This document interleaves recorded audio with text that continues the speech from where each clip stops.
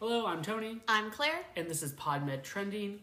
Before we get into the episode this week, I just want to give some potential ways that people could help. As listeners probably are well aware, because it's been like a month and a half now, the Supreme Court overturned Roe v. Wade, and in South Dakota at least, there was a trigger law that went into place that now made abortion, except in certain circumstances, illegal, which obviously impacts the health and care of reproductive patients in the state. So here are just a few sources that you could either support or find more information about in order to help patients or give to other people you might know who might need this assistance.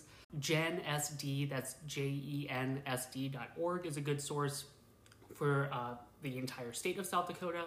For people who need access to travel outside the state, some options include the Midwest Access Coalition.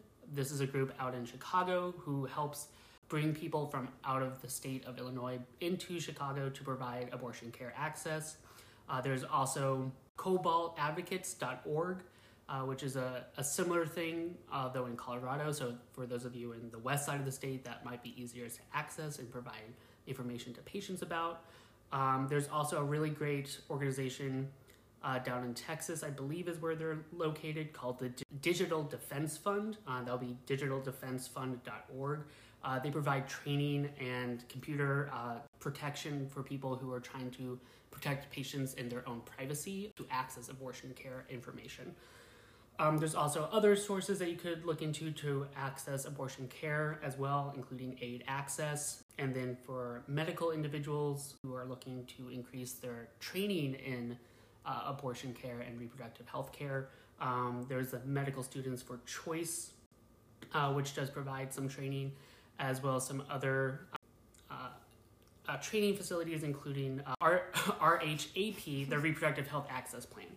And a quick shout out to just some people who provided this information so we could share it. That'll be my friend Polly, who is a member of the Department of Public Health up in New York, and also my friend Amanda, who works down for Digital Defense Fund. So, well, thank you, Tony, Polly, and Amanda. Yeah.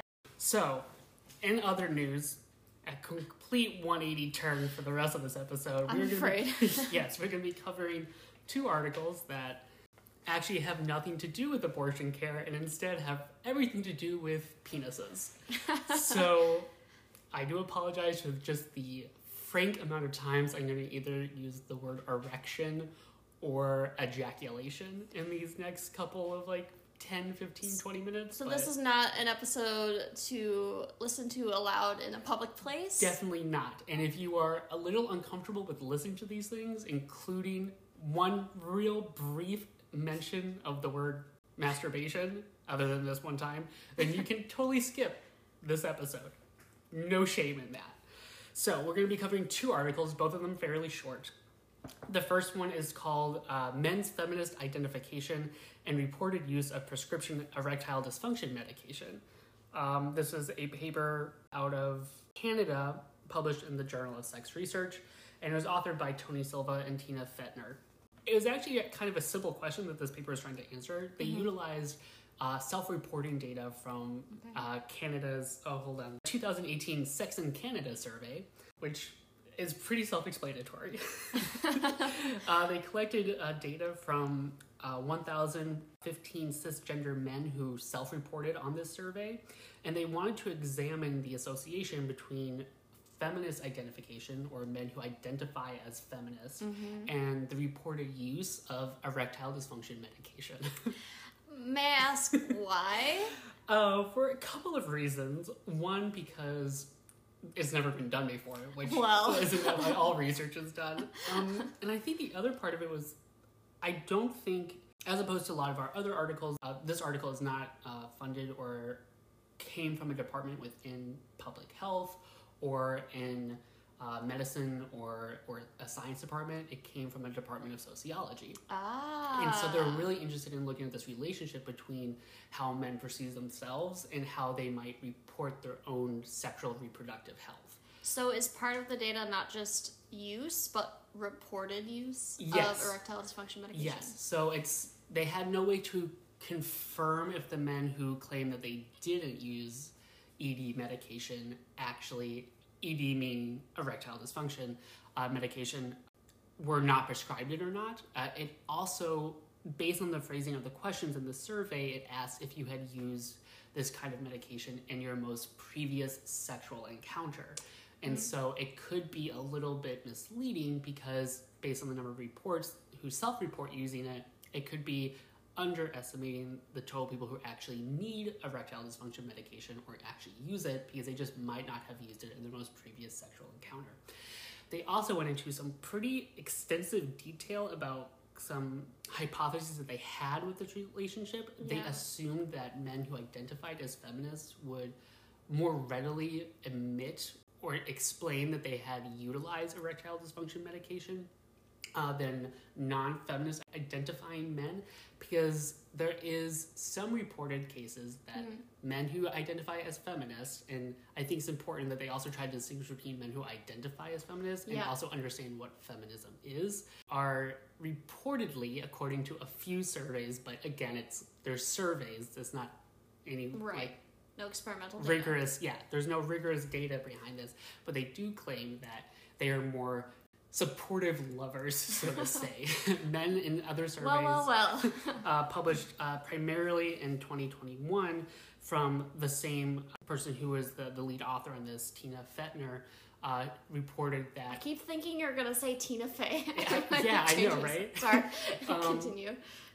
She also headed a report using similar surveys showing that men who identified as feminists were also more likely to perform oral sex on their partners, as well as non-vaginal stimulation.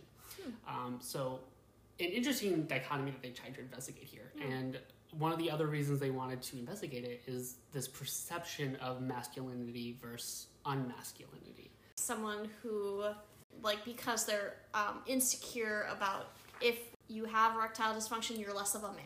Exactly. And there actually was some interesting comments from the survey, especially from the men who identified as being feminists, where they reported that they felt in certain social situations as being removed from society because of their failure to live up to expectations of the masculinity persona that a lot of society has pushed onto men. Not to make this being like a whoa men podcast episode, but it is a thing that does exist in society where there are certain, much like for women, and arguably much more so for women than for men, this perception of how one is supposed to behave. And in certain situations, and in certain societal situations especially, men who are viewed as unmasculine or feminine feel like they also have to argue why they need to behave in a certain way in order to be perceived still as a man as opposed to as a non-male individual. Gender roles are so exhausting. The last thing I want to touch on before we just get into the results, because the results are very brief, because it's really just one question, is they wanted to make a distinction between the medicinal need for erectile dysfunction medication and the kind of just the use of it for sexual gratification and fulfillment. So there are men who suffer from erectile dysfunction with a medical condition. These drugs are designed, in one case at least accidentally designed, to support male reproductive health through helping them get boners. Medical terms, don't erections. However, there's also, in certain situations, men might utilize erectile dysfunction medication to sustain erections longer than is physiologically normal for them, even though they have normal reproductive health. And the reason for that could be a multitude of things. It could be because of how they engage with sex themselves and how they find gratification in it, as well as a whole just multitude of things that we don't need to get into. There's also certain sexual identities that are more likely to use ED medication outside of the medical need. And I don't want to stereotype it, but according to the survey, those who identify as bisexual or homosexual are more likely to use it outside of medical need than those who are medically prescribed it to treat erectile dysfunction. And these are generally younger men. The last thing I want to mention before we get into it, and I think this actually kind of skews the results of the study just a tad, but not exceptionally, is that they do make a distinction between pharmacological erectile dysfunction medication and off-label herbal and non-medical supplements as a way to like increase sexual performance. Okay. What about like a penis pump? Yes. They do not include that as erectile dysfunction medication based on my understanding. They did not get into that specifically, but well, let me see if I could get to they describe it as a dependent variable, which in this case is reported having using erectile dysfunction medication. And the yes answer is I was using prescription medications such as Viagra, Cialis, or Levitra. So my understanding is that it was looking much more at the medical side of thing and not as the mechanical side of thing. Anyways, the results. The gist of the study was basically that men who identified as feminists were more likely to state that they had been prescribed and had used erectile dysfunction medication in their most recent sexual interaction. And that was actually a pretty significant standard. It was actually a p-value of less than 0.0004. And I don't want to undermine these results, but there is obviously a lot of sociological like reasons that this reporting might have turned out this way. And again, they touched on it for a variety of reasons in the paper, due to men who don't identify as feminists, who identify them as more what you might call classical masculinity or historically masculine individuals might feel that admitting that they had difficulty with their sexual health might reflect negatively upon them as men. Men who identified as feminists said that they did not feel quite as much burden, and part of that was because of their identification as being feminists, they wanted to overcome some obstacles that they put onto themselves due to that own identity, to make it seem that they were more sexually successful compared to non-feminist men. So there's a whole dichotomy here that's just... And maybe they say this too, but maybe the non-feminist men are so insecure that they do need ED medication prescriptions, but they're so uncomfortable with discussing that or even like admitting that out loud that they don't seek that help. Yes, and what was interesting is that in this paper, the question was literally like, do you use this or do you not use this? And it had no reflection upon whether the medical condition was caused by a physiological problem or a psychosomatic problem, which, as anyone who has gone through medical school would know, those are treated initially very similar ways, but one is curative or can be reversed and the other one cannot. So if you have physiological difficulties with getting an erection, that is kind of a no way back situation. But if it's psychosomatic due to trauma or stress or anxiety, those are something that you could address from a psychological or even psychiatric aspect. But yes, so some of the results, men who identify as feminists are more likely, in fact, to report use of erectile dysfunction medication. So that's the gist of it. Okay. I had the funny thought when I was reading it that I was like, oh, I wonder if you could just go through patient charts and find out who's probably a feminist just by ED prescription and actually is refilling it. But that seems like an invasion of privacy, and also B, completely useless. What's the point? Now we know. Now we know. The next paper, also oddly very penile focused, is a really short article from 2000 called 5 meters of H2O, the pressure at the urinary bladder neck during human ejaculation. So if you're still listening, this will in fact be the part where I start using the word ejaculation like every other sentence. So if you're interested, it's a great drinking game. So the reason for this article, it's incredibly short. It only had 5 participants, which I'm surprised I got. They get more? Yeah, I was surprised I got that many. The idea behind it was that if anyone is familiar with the field of urology, you know that retrograde flow of urine can be a huge problem. And there's actually a lot of studies in the ureters studying how urine is supposed to only flow in one direction.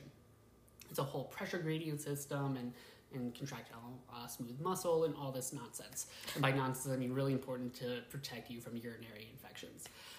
But there actually has never been a similar physiological study done on men investigating whether or not there's a similar pressure gradient to protect from retrograde ejaculatory flow. Now, why has this not been done? Well, because the simple reason is that in order to collect these pressure readings, they had to insert a catheter, a balloon catheter, up a penis, and then inflate the balloon within the bladder to make sure it didn't accidentally get dislodged. Yoinks! And then read pressure measurements while the participants underwent masturbation. So a really simple setup. You had 5 participants. I'll show you the diagram of this balloon catheter in a second, but I'm going to describe it for the listeners first. The balloon sat at the opening of the urethra and within the bladder. Mm-hmm. It ran all the way, obviously, to the end of the penis, because otherwise how would they remove it? And they had 8 pairs of channel openings along the catheter, starting 5 millimeters below the balloon. And so you had 0 millimeters, that's where the balloon would inflate, and then 5 millimeters distally to that, so towards the tip of the peen. I don't know why I said it like that. Towards the medical term. Towards the tip of the penis, there would be 2 pressure gates every 5 millimeters, and there'd be one on either side. What do the pressure gates do? Just measure, or yes, okay. It's basically just measures pressure based on millimeters of water, I believe, is what they filled it with. I mean, I don't know what else they would fill it. Mercury. Yeah, God, I hope not. And so this extended from 5 millimeters past the balloon to 40 millimeters past the balloon, and again, a pressure gate every 5 millimeters bilaterally on both sides. What were the sides? It was to make sure that there was symmetric pressure readings. Okay. Because, as you might know, prostates are not perfectly symmetrical. I mean, they should be, but all people are different. And so they wanted to see if there might be some kind of anatomical localization and organization of this pressure based on lateral sides. So extended from the opening of the bladder to the external sphincter in the urethral canal. So basically it went from the beginning of the bladder to just past that sphincter. And it was a really short recording, which is not surprising. It was only 30 seconds long after ejaculation occurred. So they would be measuring the pressure gradient the entire time that people were masturbating. With a catheter. Yeah, see, here's the thing. I was thinking about this the whole time I was reading this, and I was like, no part of this sounds like comfortable. Like, you have a catheter in your penis, you're trying to ejaculate. In front of someone? And there's also an observer. Or like cameras? I don't know. Yeah, there was an observer to ensure that no medical emergency took place. And okay. So they recorded it. They did make note that... here it is. I could just answer this question about what the catheter was infused with. So it's perfused with 0.9% saline and degasified chlorhexidine. So for sterility and just measuring, to maintain pressure of 20 kilopascals within the tube. Kilopascals means nothing to me. Yes. So they had 5 healthy, obviously cis male volunteers. The median age was 33. They ranged from like 27 to 39, I believe. And they all were healthy, sexually active men who had normal, quote unquote, self-reported ejaculatory experiences. So, any feminists in the crowd? Yeah. What was absolutely unsurprising is that they did see a pressure gradient. So the pressure gates closest to the bladder recorded the highest pressures after successful ejaculation. And then the pressure gates closer to the external sphincter recorded lower pressure measurements, indicating that even if ejaculation occurred, there'd be no successful way for it to retrogradely flow back in through the prostatic gland. What was really interesting, though, and really the only interesting thing about this study, other than how uncomfortable it made me to just look at the one diagram, taking one for the team, was that they did note that the timing of these pressures was actually pretty interesting. So closer to the what they call like the bladder neck, which would be like within the prostate, like surrounded by the prostate gland, you had the highest pressure readings, and it extended for about 30 seconds. Meanwhile, as you got more distally down the bladder neck towards the external sphincter of the urethra, you recorded lower pressure volumes, and they spiked and then receded very rapidly. And then what we would have at the tail end of that were these small spike readings of pressure increases that extended from that short duration of high pressure towards the end of that 30-second demarcation from the higher pressure readings at the bladder neck. So basically, if you're trying to visualize this, by the bladder, high pressure sustained for a long time towards the tip of the penis, one spike of high pressure that is less than at the head of the bladder that tapers off very rapidly, but then you have small spikes to help release everything, essentially. Okay. I mean, that makes sense that there'd be physiologic mechanisms to prevent anything from getting back up. Yes. Or stuck. Yeah, they did note as well that there are some inter-participant differences, but the trends remain the same, that the highest pressure would be at the bladder neck, and then those pressures would decrease as you extended towards the tip of the penis. Obviously, the difference here is just because anatomically people are slightly different. My guess is that the slightly different pressure readings was actually just a result of the placement of the catheter not being identical between participants and their anatomical structures being slightly different in terms of their size and distances, if that makes sense. Yep. So that's really it. Could you read the name of the title of the article again? Yeah, it's a weird title. It's 5 meters of H2O, the pressure at the urinary bladder neck during human ejaculation. You see, you said that, and I was like, they're going to be underwater. Yeah, I also don't know why they would say 5 meters of H2O. I wonder, part of me does wonder, this group of researchers, I didn't mention this, but it's from the Department of Urology at University of Bern in Switzerland, so I wonder if there might have been a translational error, because you don't really measure pressure in meters of H2O, especially not in physiological, like... Yeah. But that's beside the point. Okay. The gist of this paper basically is that as semen is expelled from the vasa differentia, which would be the plural form of vas deferens. Didn't know there was a... I didn't either. Plural. But I guess that makes sense. And you extend through the urethra towards the external opening of the penis. You do have a very significant and sustained pressure gradient to help make it impossible for retrograde seminal fluid flow. That's really the gist of it. A short and sweet paper. And now I will show you the little diagram that they had. All right. It is what it is. So yeah, that's really it for this episode. Thank you all for listening to me say the word ejaculation and penis and urethra way too many times. Thanks for getting one more count in for all those words. You're welcome.